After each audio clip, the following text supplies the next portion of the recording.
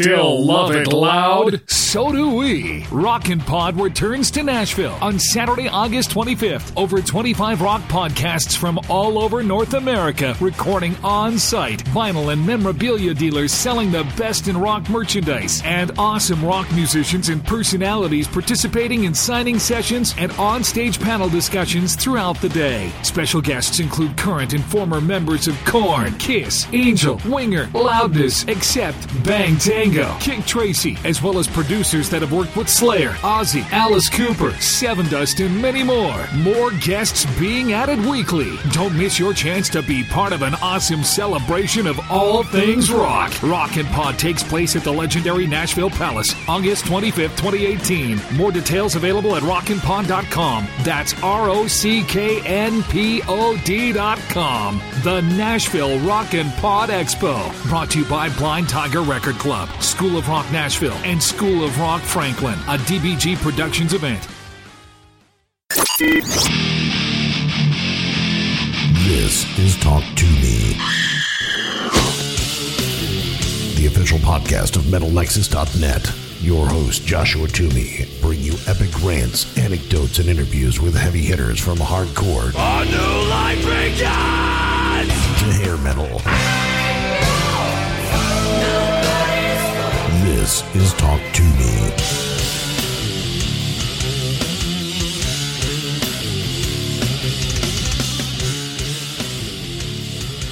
What is up, everybody? Welcome to Talk to Me, the official podcast of MetalNexus.net. Make sure to head over to MetalNexus.net to check out all of the news, reviews, interviews, and the archives of the Talk to Me podcast.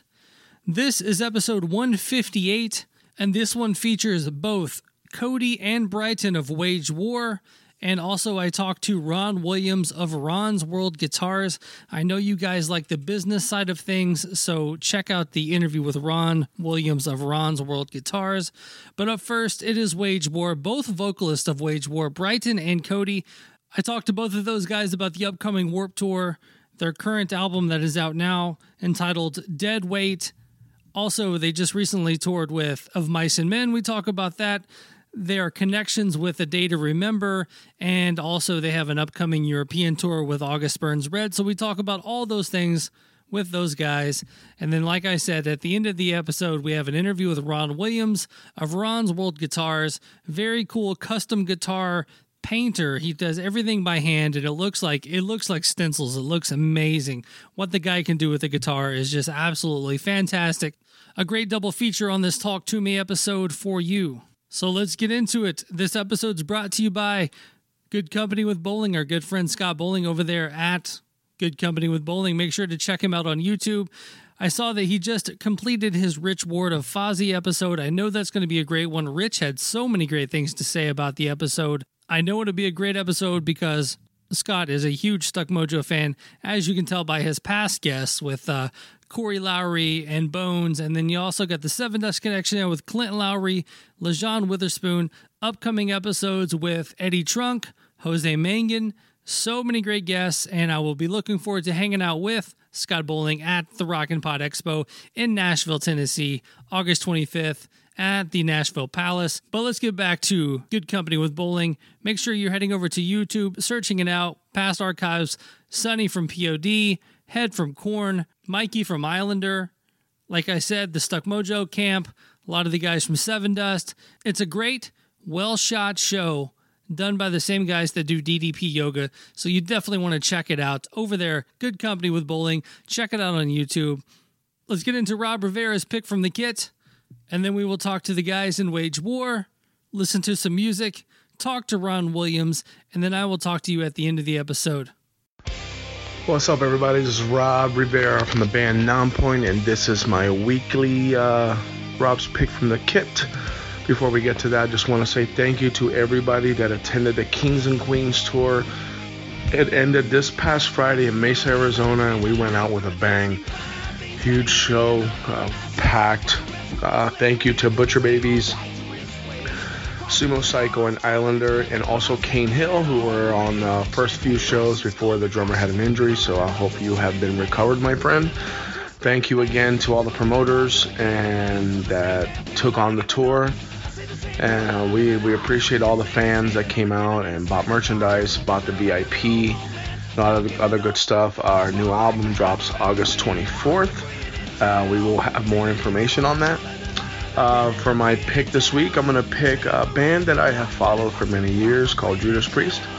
The song Bloodstone from the Screaming for Vengeance album, which is my actually favorite record from Judas Priest.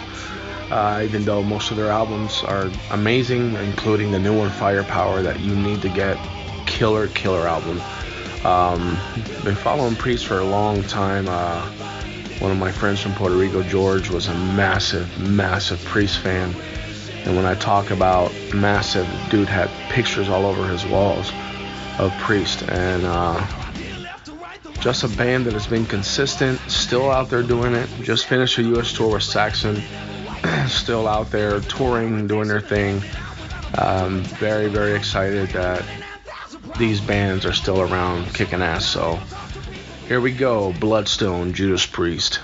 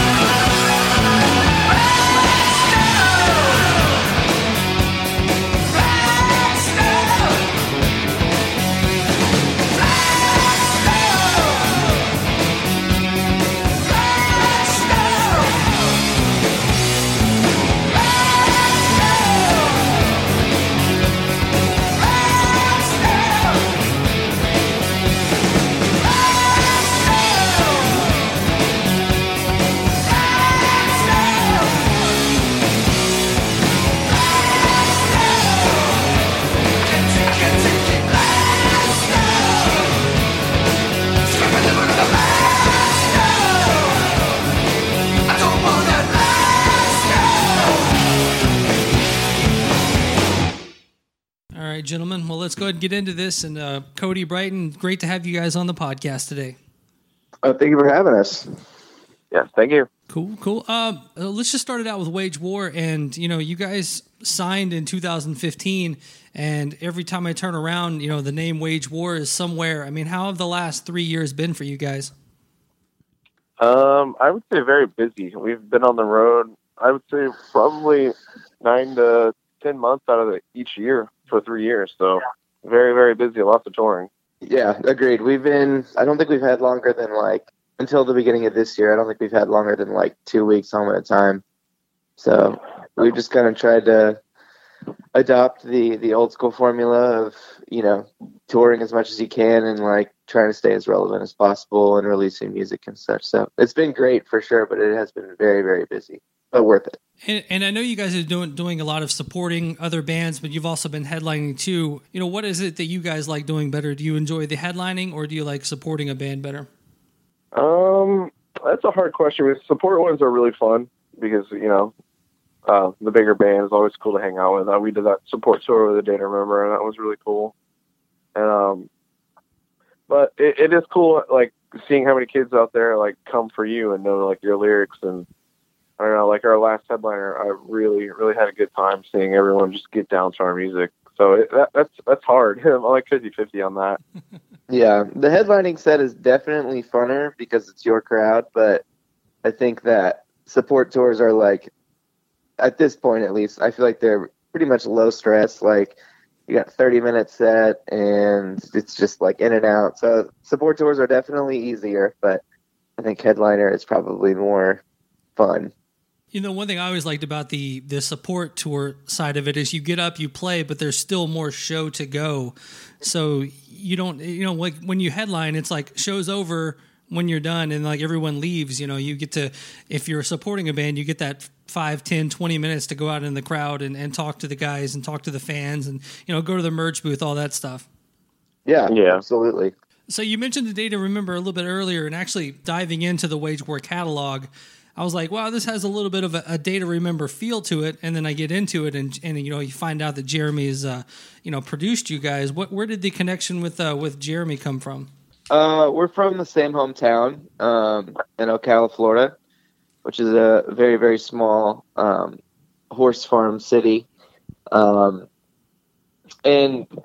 so through being from the same small town, it's kind of like a place where everyone's got ties with somebody, and just through various people and various members in our band, we became friends with them. And while they were, I don't even remember what album cycle they were on, but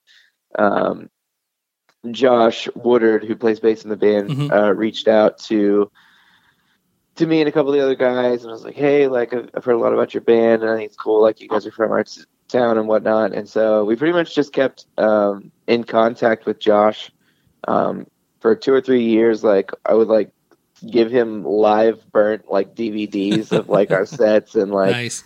I'd send him my GarageBand demos and whatnot, and we ended up taking it all the way, and now he's a co-manager of our band, and I think through him he's just kind of showed his guys, and Jeremy was really stoked to work on it. So it was an absolute no-brainer for us. So yeah, I guess it all started with small town knowing.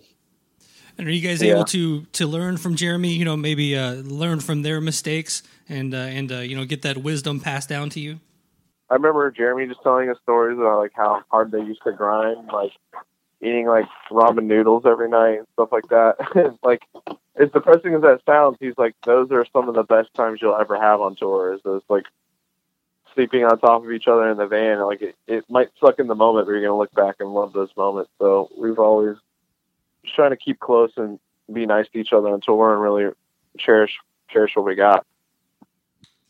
Yeah, there's definitely nothing better than getting to the club and finding out it's a food buyout day, so you can figure out what to do with your $5 to $10 rather than they cater or give you a couple of pizzas. Yeah, that never happens in the U.S. So I grew up in Nashville, Tennessee. Huge Johnny Cash fan. When you guys put out a song entitled Johnny Cash, I definitely had to check it out. And there's so many themes to him that I can pick up in that song. And, have you guys had any pushback for naming a song Johnny Cash? And then, what does that song necessarily mean to you guys?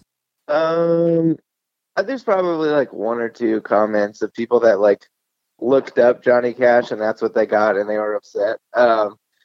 But I actually also just moved to Nashville back in February, I think. And I'm a big country music enthusiast, and I think as the years have gone on, so are the rest of the guys, or at least some of the. I know Britton is as well. And I always I love in country music where they'll like reference like a past artist, especially like some of the newer stuff. Like they'll talk about George Jones or George Strait or Alan Jackson or just like stuff like that. And I thought it would be so cool to like bring an element of that to like our scene. And I feel like Johnny Cash was somebody that was like pretty well respected, even though maybe it doesn't musically directly pass down. I feel like the attitude and like sometimes even like the lyrical content of Johnny Cash is like a staple for in some way for metalcore, hard rock, whatever you want to call it. So I really wanted to find a way to like infuse those two.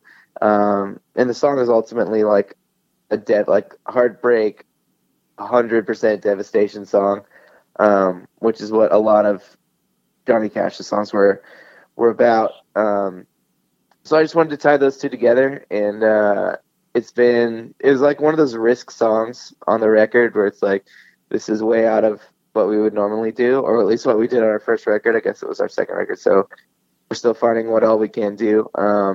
But yeah, so it was just one of those songs that we just like put out there, and I was like, obviously by the title, kids are going to be like, what the heck is that?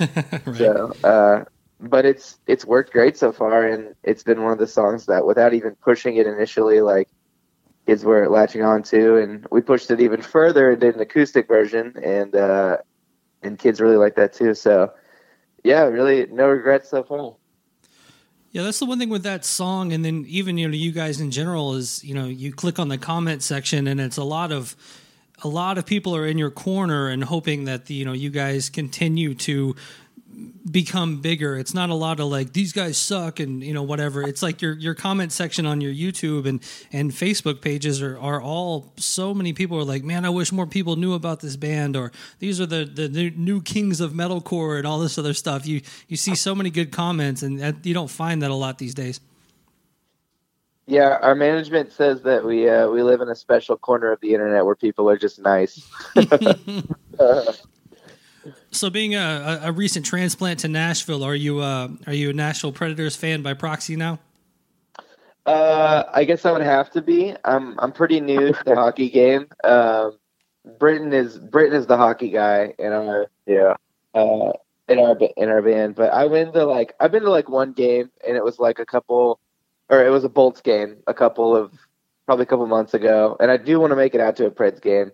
I just haven't really been home enough yet to do that. I think there's one coming up on Thursday, right? Yep, Game 7, first Game 7 in the history of the Nashville Predators on Thursday. Game 7, so at home.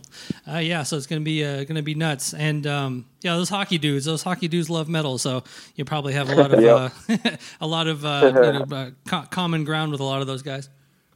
Britton, you're a Flyers fan, right, Britton? Yeah, I'm a Flyers fan. Britton will wear like Flyers shirts, and kids will get so mad. Yeah. So, yeah, that's how it goes. It's usually Penguins, though, but look what just happened to them. Yeah, so. Good for them. Good for them.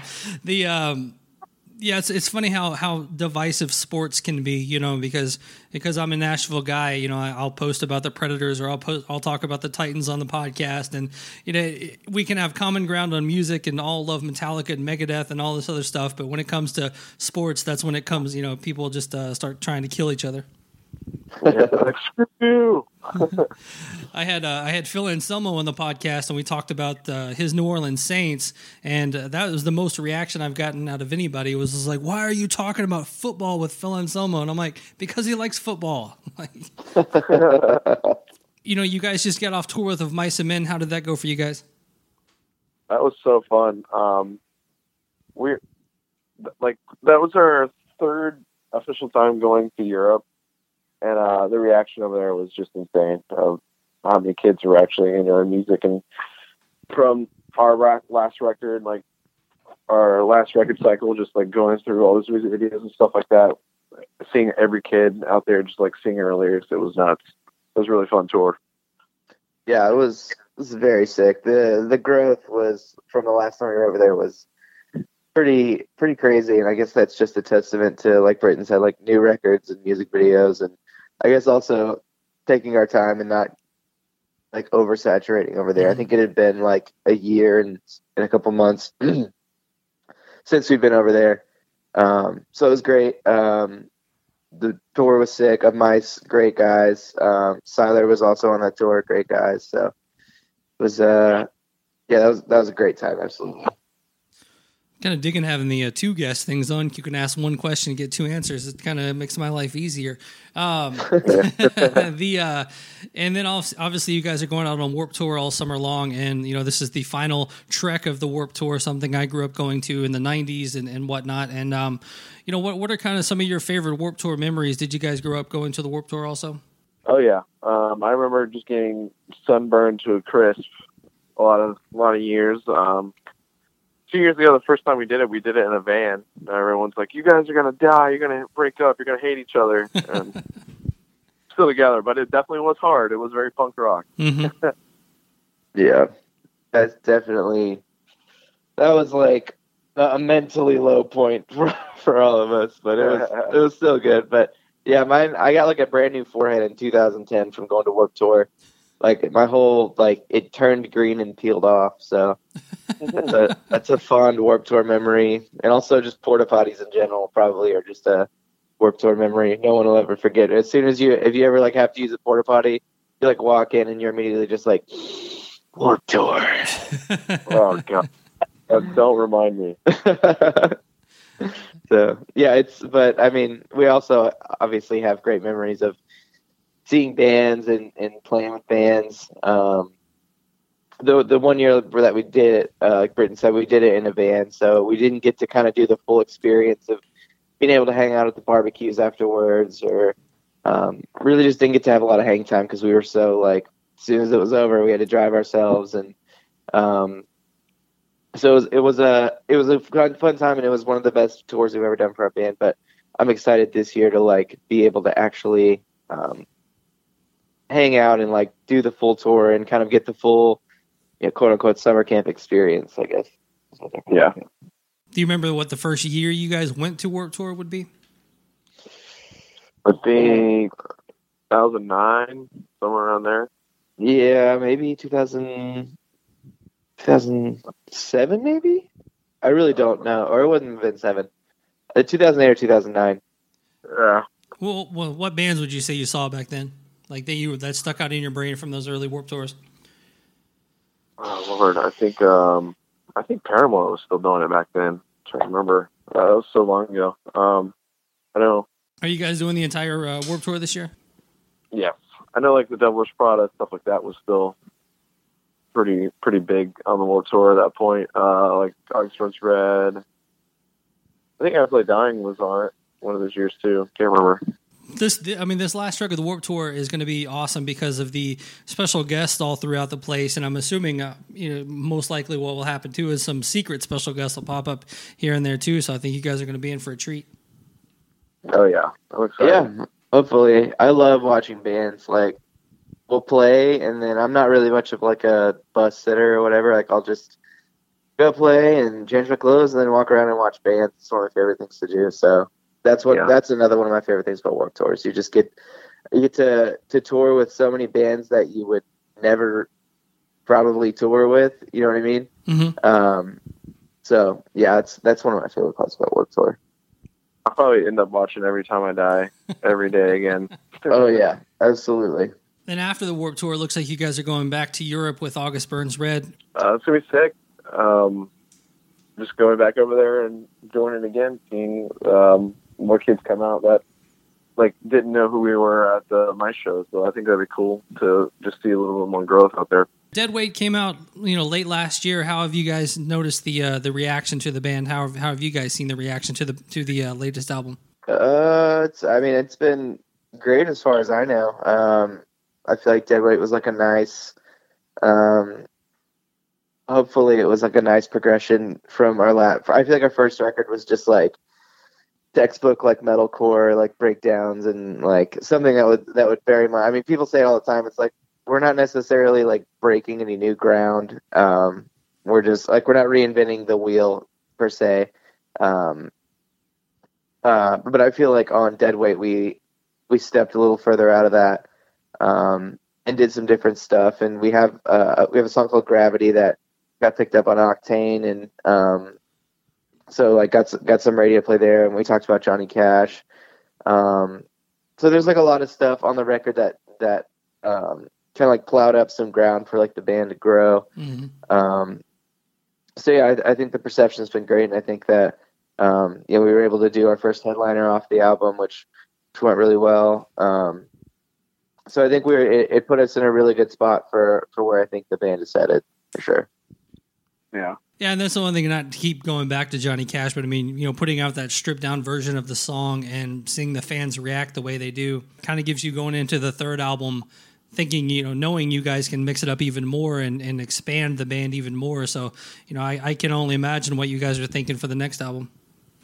Yeah, I actually just posted like a social media post last night, because we're really heavy in the writing phase right now, and just kind of see what kids were like hoping for on the next record. Like, obviously we're going to write the record we want to write, but just curious to see what people are looking for. And I was surprised at how many people are wanting to hear more of like the Johnny Cash, Gravity. Like, a lot of people, we kind of like, Britton's done some singing on other records, but he did like his first like singing debut, I guess, on Johnny Cash, and kids were stoked on it. So they like want to hear a lot more of that. I mean, there's always those kids that are like, give me the heaviest breakdown you got, and whatever. And they might be a little disappointed, but yeah, I mean, there still will definitely be heavy songs, but I don't know.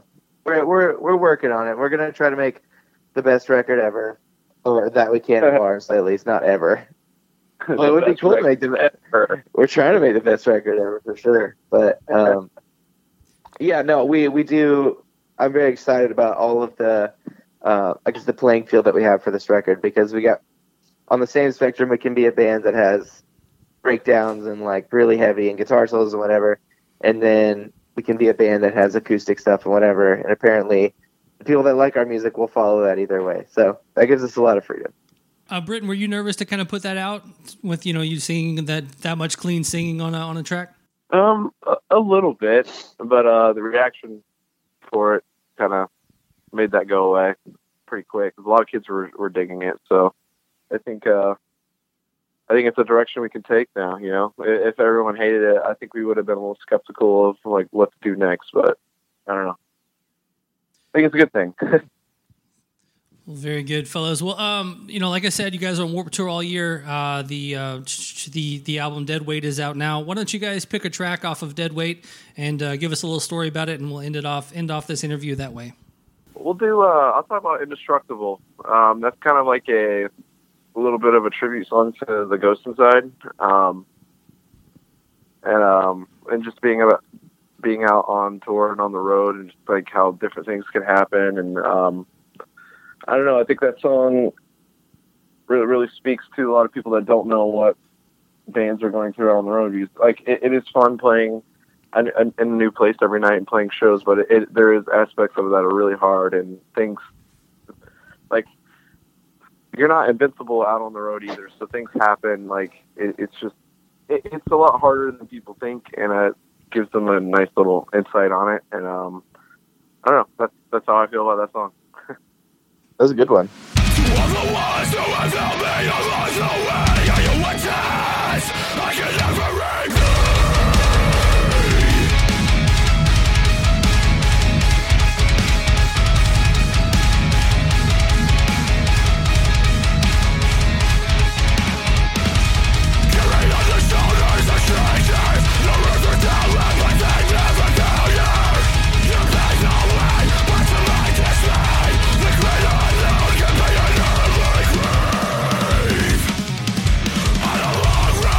the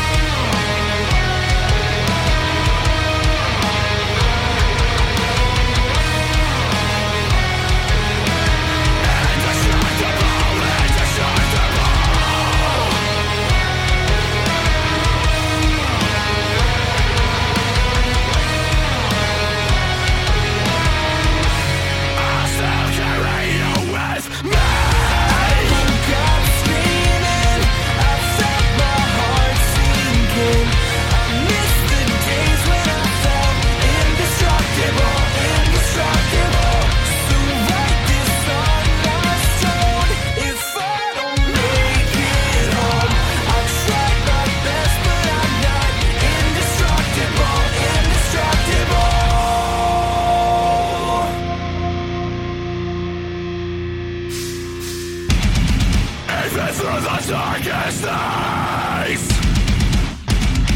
All hope is not lost.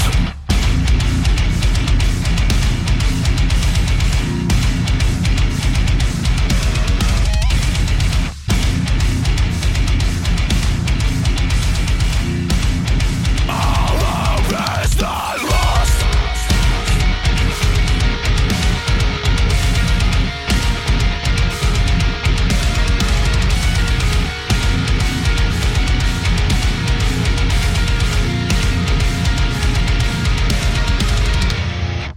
All right, guys, we got Ron Williams of Ron's World Custom Guitars on the line. Ron, how are you doing? Good, man. How are you? I'm doing well, And just sitting down, looking at your guitars, man, it's an amazing skill that you have. And, what kind of got you into doing all this great art? And did you grow up as an artist? Did you grow up drawing your entire life? How did you get involved in art? Yeah, I mean, I always, as a kid, I always loved to draw, and at a young age, I was told that I was seemed to be pretty good at it. So it was something I kept pursuing, and I excelled at it, quickly as a kid. So I mean, it was a passion I've always had, and then all through high school and that kind of thing, and then even with music too, I was always a big fan of 80s rock, 80s metal, So that kind of art guitar thing was always in the back of my head. Your Eddie Van Halens, your Warren D. Martinis, those art kind of style Charvel Jackson guitars and stuff. And then I decided I went to art school, graduated art school, and then went into advertising. So I was an illustrator doing storyboards and advertising for years. So art has always been part of my my gig, and I just basically decided a couple of years ago to maybe give up the advertising and go back into doing some illustration full time. And what prompted that was basically just a guitar sitting in the corner one day, and I was like, I wonder what that would look like to paint. And here we are. Talking about your advertising, is there something out there that's you're most known for in the advertising world? I mean, basically, my career pretty much is built around events and experiential marketing, like they call it. So any of Bacardi, a lot of this is business to business stuff. So it would have been events, some festival stuff, things like that. To be too specific on brand, I've worked on Google, I've worked on Bacardi, Pepsi, Mountain Dew, things like that. Probably nothing you would have seen on TV, but it's and not so much in your face kind of thing. It would have been a subtle thing. If you saw it, I could point it out and say, yeah, I did that. Now, doing the show, and I do it out of Louisville, Kentucky. The big festival here, Louder Than Life. I noticed you've done the Louder Than Life guitars, and then I remember seeing the Louder Than Life guitars while I was at the festival doing media there. Oh, very cool. And so very familiar with your work when it comes to that, because I remember seeing it, going like, "Wow, this is amazing!" And then to find out that it's hand done, it's not a wrap. That's an amazing thing altogether. And how long does it take you to from start to finish on a guitar? How long will it take you to customize a guitar for somebody? It takes about a week. And I mean, I say that a little bit loosely, depending on the art. When you say the festival guitars, I've been fortunate enough, hooking up with the guys, the promoters that I've done to date so far, is they give me their brand mark, like you've referenced, Louder Than Life. So I'll take the Louder Than Life logo. That, I didn't create that logo, but it's they give me that art. I hand draw it. It's still all hand painted. I design it, obviously. But the rest of the design, everything else on the guitar is just mine. So when I sit down, I'll paint that logo on the guitar first, and then whatever comes to me, obviously the metal stuff, we do a lot of skulls and, the tribal art kind of thing. So that's my own creation. And obviously that comes to me a lot faster than if you were to hire me and saying, hey, I'm thinking this, I want to do that, because I've got to lay all that out. When I do the festival stuff, I draw it right on the surface of the guitar and I go straight to paint. So that process, given up to my own devices there, it'll take about a week. And the time consuming part of it is actually the finishing of it with the clear coat and the buffing and the sanding. But the art's about 2 days, 2.5 days total. Wow, I figured there'd be like a month-long process or something. There's so much detail in those things. It's amazing.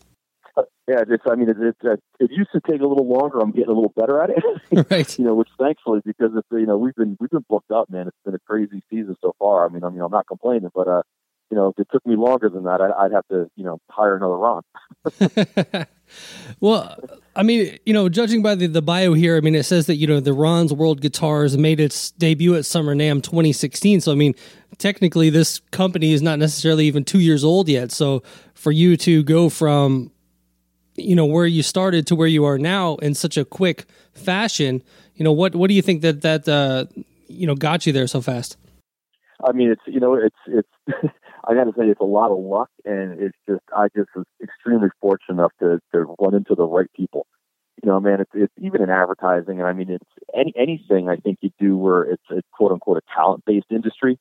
You know, it really is. I think a lot of it is just luck. It's putting it out there, you know, and hoping to God the right people come across it and see it. And I think I was fortunate with that. I think you say that with music too. I mean, how many great bands do you know that never make it? You know, because they just never got that big break. You know, you mentioned Summer NAMM. I mean, I didn't even know what NAMM was, you know, before I started doing this. I mean, I came across it and I was like, well, that looks like a fun thing. I mean, I always been a fan of the guitars, and I had like 5 of them that I had painted just like sitting around in this apartment, you know, and I'm like, well, that could be kind of cool. So, I mean, it wasn't crazy expensive. So I was like, let's try it. You know, I drove up to Tennessee, and it was kind of funny because I was, you know, standing there. I didn't know what the hell to do or who to go talk to.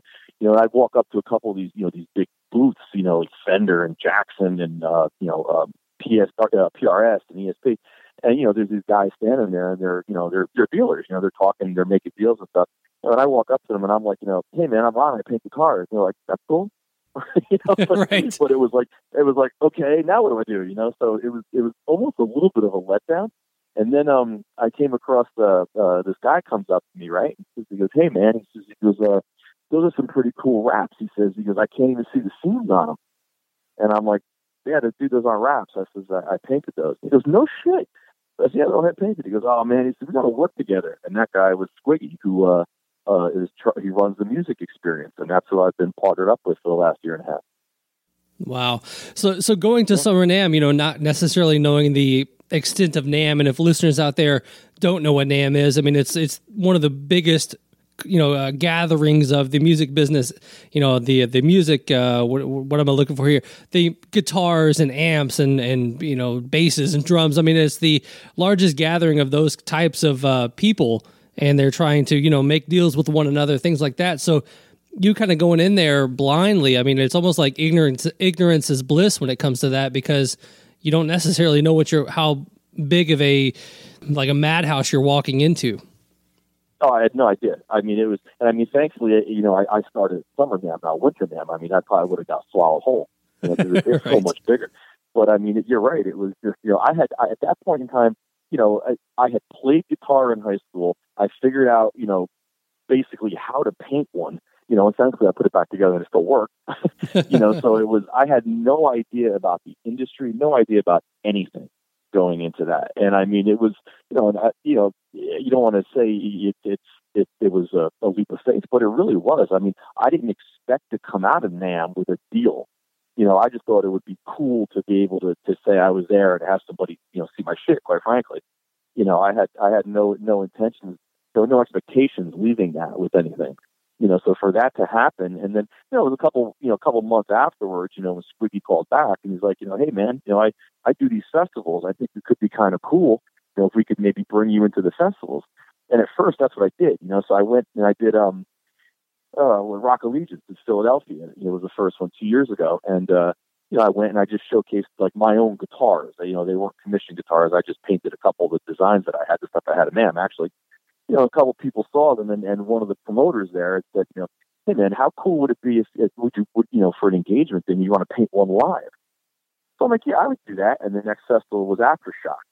So they brought me out to Aftershock in Sacramento, and you know, I came out with it as a PRS, and you know, I just had it primed, and I sat down and I started painting the guitar live there. And before you know it, I mean, people started gathering, they're watching and stuff. And we were doing it for Take Me Home Animal Rescue. They were going to have like a live charity auction, and I was going to give them the guitar for Sunday, and they were going to basically, you know, auction up. And some guy comes up, you know, as we're sitting there, and I'm painting, and there's, you know, a bit of a crowd. So the guy says, he goes, you know, what are you doing? What is that? What's that for? So I said, oh, it's, you know, it's the official Aftershock guitar, man. I says, you know, you're going to, you can bid on it tomorrow. So he's like, well, this is the deal, man. He goes, I just got engaged today to my girlfriend. He says, and that would be the ultimate thing to hang in our house to remember this day by. So I'm like, oh, it's pretty cool. So I said, put in a bid. He goes, I don't want to take a chance on losing it. And he literally plunked down a ridiculous amount of money for that guitar to buy it right there on the spot. And at that point, the promoter was sitting right there. And at that point, we're like, you know what? We could be onto something here with this, because it's the ultimate souvenir. So that's the start of the official festival of guitars. We kind of talked about it earlier, but you did the Louder Than Life guitar, Rock on the Range, Carolina Rebellion, Chicago Open Air. You get the basic design of the logo from those guys, but I mean, obviously, a guitar canvas is, I've seen Explorers and Flying V's and Les Paul shaped guitars. So I mean, so do they give you free reign to kind of fill in the rest? You get the basic logo, but you get to go wild on the rest, or do you have to, submit specs or something like that? No, as of today, I can honestly say not one promoter I worked with has ever asked to see a design prior.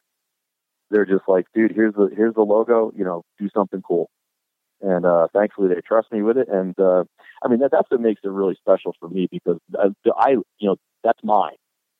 So when I see the fans come up and they're all about it, I mean, who am I? I'm just some guy who paints guitars from New York. I mean, I've had people say, hey, can you sign this for me? Hey, can you do that? I mean, that's just crazy cool. So it's neat that I can actually say, as opposed to them literally holding my hand, which, I've been commissioned stuff, and I mean, that's basically what it is. They'll send me a picture. I want that. I mean, that's great. I'll replicate it, but I didn't create it. So it's cool to be able to hang the stuff at these festivals and say, yeah, I kind of did create that. So who decides on the canvas, on the, hey, on this one we want to do an Explorer, hey, on this one we want to do a Gibson Les Paul shape? I mean, who comes up with that part of it? I mean, basically it's the manufacturer we're working with. Okay. I don't dictate to them. I mean, you will establish, we'll put it out there and say, hey guys, this is where we're going to be. It's almost a jump ball, and it's either Dean calls or PRS calls or, Fender, whatever it might be. And I don't dictate to them what guitars they send. They send me whatever they want. And I mean, it's kind of cool, because when the Skidda guitar shows up here, I don't even know what's in the box. You open up, I'm like, oh, that's different, and that's what I'm painting. So growing up as an artist and being into, rock and metal, I mean, I'm assuming, judging by my own past, in playing music and things like that, if a friend is artistic, obviously you're going to go to them and be like, hey, can you design our logo, design our album cover? I mean, did you grow up doing that with bands? I mean, did you have friends in bands that, hey, Ron, man, we really need a flyer for this upcoming show. Can you help us out? Oh, absolutely. And it's, and I had no problem doing it. I mean, that was always fun too. I mean, as I think anybody who's an artist can say the biggest thrill they get is, when they can basically see their stuff printed somewhere hanging on a wall, or like, if you're in advertising, the first time you open up a magazine, you see that print ad that you did. I mean, it's pretty cool, so I mean, it's the notoriety. And, I did a lot of that as a kid growing up. I mean, I still get a lot of people coming up, and now it's like, hey man, can you paint my guitar? It's like, okay, dude, let's go back to the flyers. Okay, it's a little easier. Right. So you can go back to the club and play your painted guitar. Get out of here. Yeah, exactly right. Yeah, you're getting a little crazy now. A couple cool things I saw was, some of the dudes that you've met. So you've met Dave Mustaine, you've met Zakk Wylde, a couple of guys like that. I mean, is this a byproduct of painting the guitars that you maybe thought would never happen? I never in a million years thought it would happen. But the funny thing is at first, when I first started painting guitars, I'm like, wow, how cool would it be, to paint a guitar for Eddie Van Halen? I mean, wouldn't that be neat? And it's that kind of always was in the back of the head, but it quickly vanishes when you're just like, all right, well, the chance of that probably happening, I mean, the chance of any of this happening I thought would have been slim to none, but it's that kind of thought just drifts away when you get into the meat of it. And then one day, I'm painting Dean's, and all of a sudden the guy from Dean's says, hey, Ron, I want you to meet somebody. You turn around, Dave Mustaine is standing there. It's like, holy shit. You know what I mean? And then he's like, he's holding the guitars. He's like, these are really cool, man. He takes that pen, he starts signing them. I'm like, are you kidding me with this? I mean, that was just neat. I mean, I've met some of the coolest guys. I mean, some of my, rock heroes and gods growing up. I mean, those guys are legit. It's the coolest thing in the world to see when they grab your stuff and say, man, that's really cool. I'm like, you know how many times I said that every time I put your disc on? Are you kidding me? Who's like the who is your biggest, the holy grail of dude that you've met so far that you couldn't believe that you grew up listening to, that you ran into? I mean, well, Mustaine had to be one of them. I mean, the top of the list. I mean, that was really just, and it just took me totally by surprise too. So I mean, that was crazy. I mean, I didn't really grow up listening to him because I've been around that long, but I mean, Zach Wild. That's it's to meet Zach and to be able to actually have this like crazy conversation with the guy is just, you're talking, as far as I'm concerned, somebody who's at the top of their game. So that they're going to take time out of their day to talk to you. And I mean, these guys, thankfully enough, it's, you'd hate to say you don't want to, you don't want to meet your hero because you're afraid he's an asshole. None of these guys are, I mean, they stop, they talk with everybody, so I mean, the guys that I've met have been awesome, cool. And even some of these younger bands, some of these up and coming bands, I mean, they've been so cool and so receptive to it, and it's just been a really, really cool experience. I think a lot of that, I think it's probably like talent respecting talent. They see what you do and they can, appreciate it as something that most people can't do. Yeah, and it's funny to say that, and it's because obviously, it's like the names, like you say, some of the pictures you've seen. I mean, I fan geek a little bit. I'm not gonna lie to you. It's cool to meet these guys. I mean, one of the cool things was I was out at Winter NAMM, and I had designed a pair of headphones to Floyd Rose. And, they had the skulls on them and stuff like that. And DJ Ashba was there. So he came up and he was looking at them and stuff like that. So we struck up a little conversation. I mean, and I'm a fan of 6 a.m. and DJ's work. I think the guy's crazy talented. And, he had just come out with the Schecter released his signature guitar, And so I said to him, obviously, if you're familiar with DJ Ashba, I mean, he's tattooed head to toe. The guy's got a crazy style. He's a graphic artist himself. I mean, he owns this crazy, prop business out in Vegas, and I mean, they create the coolest shit. I said to myself, don't take this the wrong way. I said, but I just got to ask you, from artist to artist, your Schecter guitar is very, very, I don't want to say plain, but it's like it lacks that DJ look. Was that intentional? And so he looks at me, and he goes, yeah, dude, let's talk about it. So he starts showing me pictures in his phone and stuff like that. So I mean, it was literally at that point, it was almost like graphic artist to graphic artist, as all these fans are gathering around to get DJ photos. So, I mean, like you said, the respect artist to artist, that was a very cool moment for me, because I think that's exactly what that turned into, that conversation. So I understand, music festivals reaching out to the guy that does guitars, but the one thing that jumps out at me on this whole thing is, you did stuff for Pacific Rim, you did stuff for Suicide Squad. I mean, how does the movie industry find you, and where does that come from? Well, the movie industry stuff found me through the brand. So like the Pacific Rim was the latest one. That was Ibanez. Ibanez was trying to strike a deal with the premiere, and apparently the story behind that was the director of the movie was a big Ibanez fan. So Ibanez was like, how cool would it be if this guy's putting this crazy picture together, and how cool would it be to get a guitar done for him? And at first they were like, well, we can get it wrapped. And they're like, well, this guy's really this is a gift to this director. I mean, and he's cool enough to take pictures with it, tweet about it, and play it. Maybe we should actually have it hand painted. And luckily I had done work for Ibanez, so Ibanez called and they were like, dude, would you be into it? And I'm like, absolutely. So that was a very cool project. I mean, even to the fact that, I mean, I didn't design those robots and stuff like that, but I mean, it was a lot of work, capture all that detail. I mean, usually if you look at my stuff, the graphics are a little bit bigger, which just gives me a little bit more, room to play with. I mean, those things have a lot of little intricate details, a lot of fine airbrush work. So, I mean, it was a challenge to do it, but that was, I mean, when you see that, and he starts putting it out there, the director taking pictures and tweeting and stuff like that, that was very rewarding.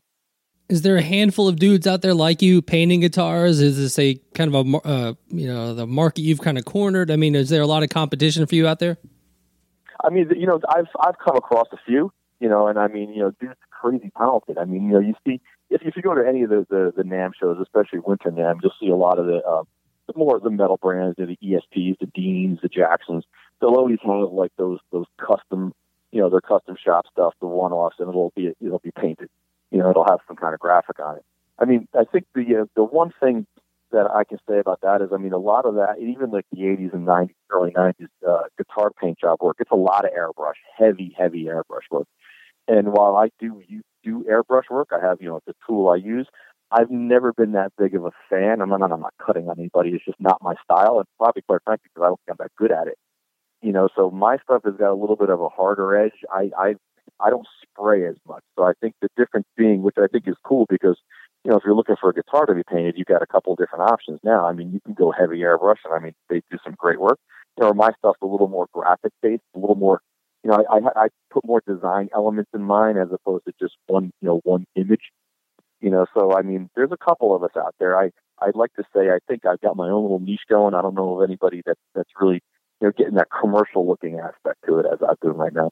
Have you had to start over on a guitar? Have you gotten just did something completely wrong? Made it loader than life. You've misspelled a word, anything crazy to where you had to almost scrap it and start over? No, dude, all the time. I mean, I'm the worst speller in the world. You know how many times I've done that? How many times I put the wrong date or the wrong year or the wrong... It's like, wait a second, that's not how you spell that. And I mean, it's funny because, it happens more times than not, but thankfully I've always caught it before I clear coat the damn thing and send it out, which has been a disaster. But yeah, it's a lot. And I mean, and I guess in a way, I kind of set myself up for it because, like we said earlier, I can't plan it. It's just, I'm not going to draw it first draw it and color it on a board or a tissue pad and then transfer it to the guitar. I can't do it. I don't have that kind of patience. So once I put that logo on there, I'm painting on the guitar. So it lends itself to at some point in time going, shit, I don't care for the way that looks. Hopefully you can just basically section off an area and reprime it and start over. But man, there's been more times than I'd like to admit that I've literally just basically took the sandpaper to and said, enough, let's start all over. Yep. Well, man, I have to commend you for, being an artist in 2018. There are probably not a lot of avenues out there for you to actually make money. And for you to, take the reins, start your own company and, build it up as quickly as you have is a true testament to what you're doing out there. You do great work and, just congratulations for getting paid to do art, which I know a lot of artists out there would love to do, and that they probably have really shitty 9-to-5 jobs. I appreciate that, man. You have no idea how I appreciate that. And I mean, that's why a lot of times it's really, really fun at these festivals to actually sit down and paint, because I get a lot of kids, kids and adults that come up and they'll watch it for a little while, and then they look at the guitar hanging behind, they realize, okay, you really did do that. And then I get the question. And then you realize at that point in time that, this teenager, he likes to draw. He's like, oh, but I could never do that. And the answer is like, why not, man? It's like, there really is no difference in drawing on a pad than drawing on this thing. It's just a blank canvas. I'll admit it takes a while, or you could have pay somebody to clear coat it, but there's no reason why you can't put your own art on that guitar. I can see where it might be intimidating, but it's yours, dude. It's like, it's your creation. So there's no reason why you shouldn't give it a try. And I'd like to think that, after hearing that and watching me do it, there's no magic secret to it, so hopefully at some point, some kid actually went home, tried that and was happy about it, because I really think, the world needs more of that kind of work. I mean, computer generated stuff is great. I can't do it, but it has to start somewhere. We were in advertising, you got Photoshop and Illustrator. Those are great tools, but, you can't, if you can manipulate something and not create it, as far as I'm concerned, you're not an artist. If you can create it and then manipulate it, that's just the best thing. But you got to create it. You got to have that talent to create it. And that's what I really enjoy saying.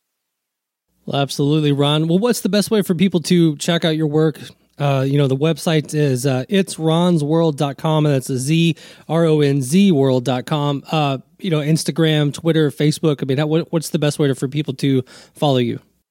Yeah, I'm heavy on Instagram and Facebook.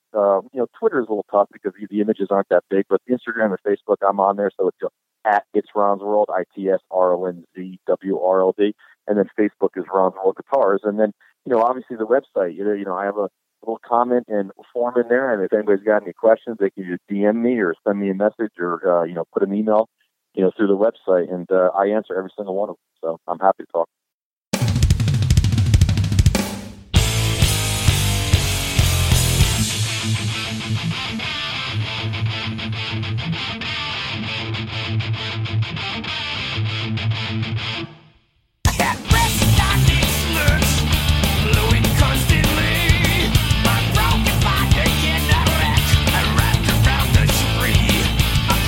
Walk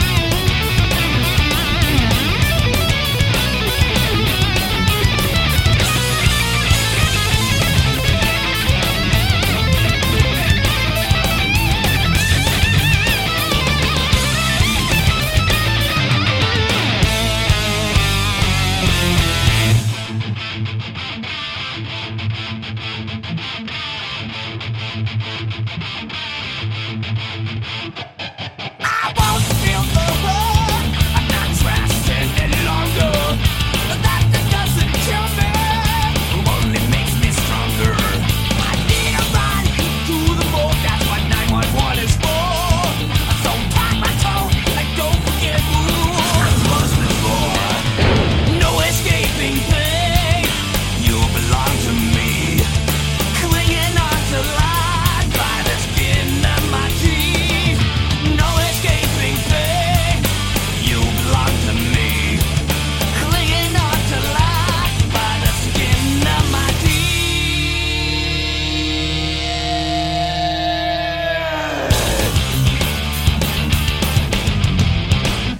Hey, it's Heidi from Butcher Babies, and you are listening to Talk to Me.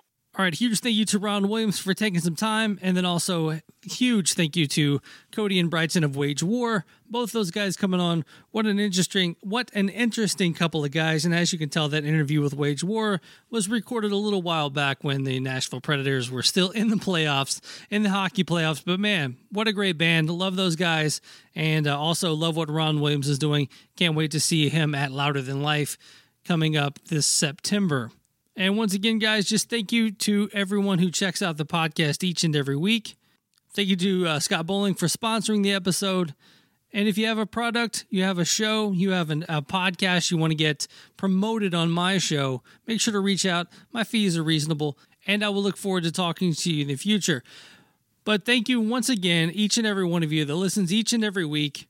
This is the last episode before my next birthday. It's a pretty lackluster birthday, 39. Nobody cares about 39.